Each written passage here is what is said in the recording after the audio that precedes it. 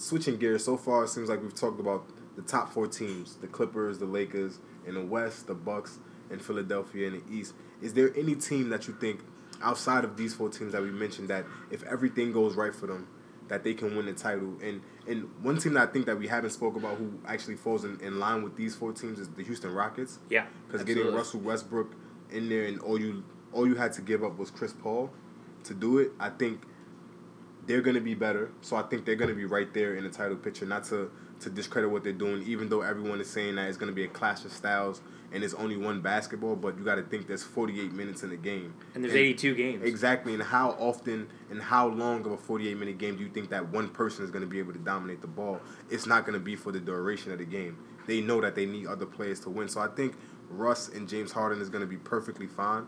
The players that they were able to keep, the P.J. Tuckers, the Eric Gordons, the Clint Capellas, because those were all names that were floated that they would have to give up. In order to get more talent. Exactly, in order to get more talent. And the fact that they didn't have to give those pieces up. It's huge. And they got a talent like Russell Westbrook. I think that puts them over the top. So a lot of people want to talk about how it looks optically. I think once we get it on the court and the ball is rolled out there, people are going to look at Houston as one of those teams that's right there on the cusp of winning the title. But if there's any other teams below that, if everything goes right for this team in a perfect storm, in a perfect vacuum, is there any team besides those top 4 and 5, including the Rockets, that you think could possibly win the title? I think the only other team that could have that sort of perfect storm is Utah. Adding Mike Conley, I think, really piece, yes. Stabilizes them. And, it's always really nice to have the point guard and center positions be well above average guys. Yes. So when you have Conley, who is, still underrated, I think, because his name doesn't come up when you talk top point guards, but he is. He plays like one all the time. Both sides of the ball. Yeah, and Gobert, absolutely in the same regard. So I think, a lot of it comes down to Donovan Mitchell continuing to grow and increase his efficiency, and I think with Conley there, you take some of the playmaking burden off of him. Yes. He'll catch the ball in better situations with one defender on him or a defender in a recovery situation, and I think he'll be able to attack the basket and pump fake and get pull-up jumpers in a way that are just higher percentage plays for him. And then adding Bojan Bogdanovic, I think, you got another scorer, you got another shooter. He's a guy who can get hot. People don't talk about him that much, but he's another weapon. And so I don't think Utah makes it to the finals, but they are a team who has enough pieces where if it all fits and you get the kind of perfect run, yeah, they can be the one that comes out. And when you look out east, if everything's rolling for the Jazz, I don't know that a team out east is necessarily going to be able to stop them. So Utah would be the only one I think could sneak in there. But going back to Houston, I think that Russell Westbrook is really going to benefit from the structure that the Houston Rockets have, because there's some things that the Rockets have that Westbrook has never really been able to benefit from in terms of perimeter shooting. Wow. Right? That really stretches and extends the defense. Well, we've seen what happened the last time he had those type of players or that type of personnel in his system, 2012, and he was in the finals. Yeah, and my criticism of Oklahoma City Thunder for the last few years is that they haven't had enough shooting, particularly at the 2-guard spot, and at the big positions as well, to extend the defense and open those lanes up for Westbrook. Westbrook is one of the best drivers of all time. Yes. He can finish with contact. He goes hard, every game, 48 minutes, 82 games. And so with the lanes wide open, I think he's going to get a lot more opportunities in that way. And I think Clint Capella is a guy that he's going to really sync with. Yes, he's going to benefit the most. Because not only now, not to cut lobs. you off and to jump in, I just got excited about your point. But he's going to be catching lobs from 2 of the best passers in the game. Yep. We're talking about players who average 10 assists and 9 assists, or about 8 assists respectively. Yeah.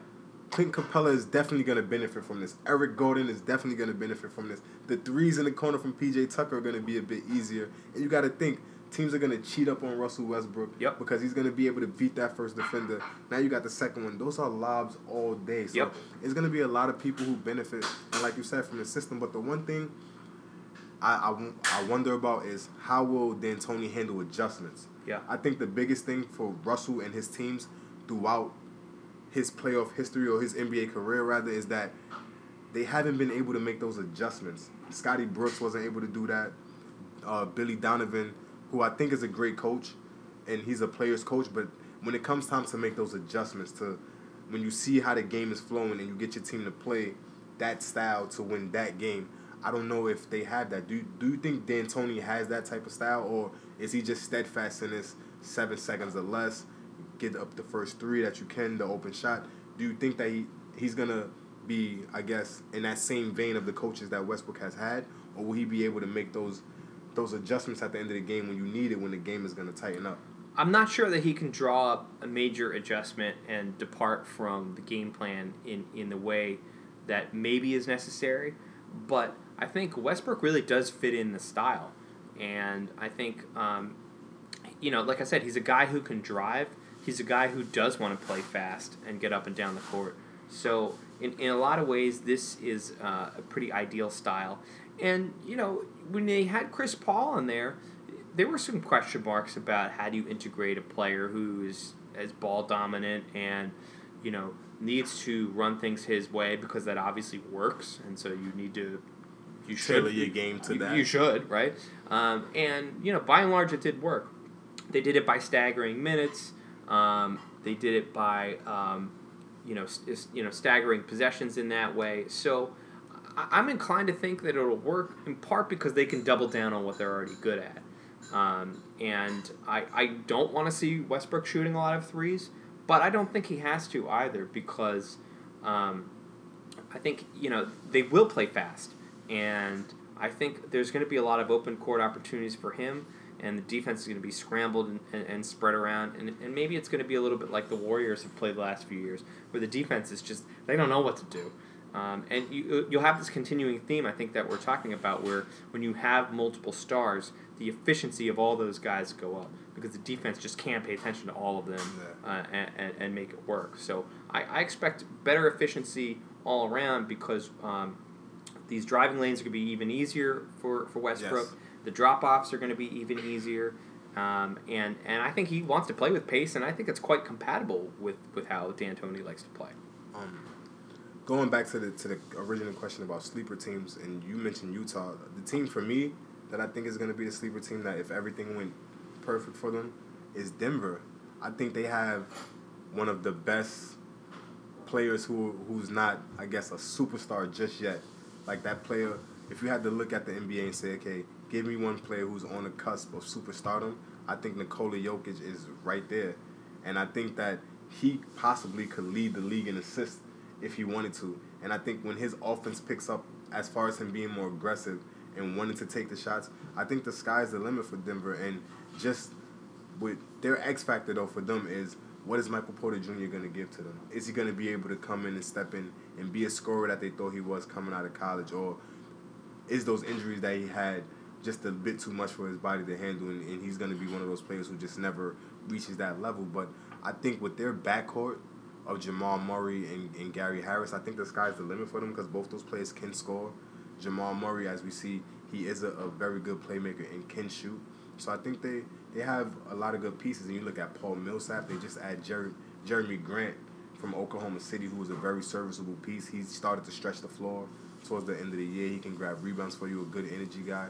And I think that if everything goes right for them, I think that Denver could be that team that, if in a perfect storm, they would be able to compete. And that's just off of Nikola Jokic, because I think he's one of the best players in the NBA today. And from the center position, a position that's been forgotten, he just does it all. So I think that Denver is a team that possibly could compete.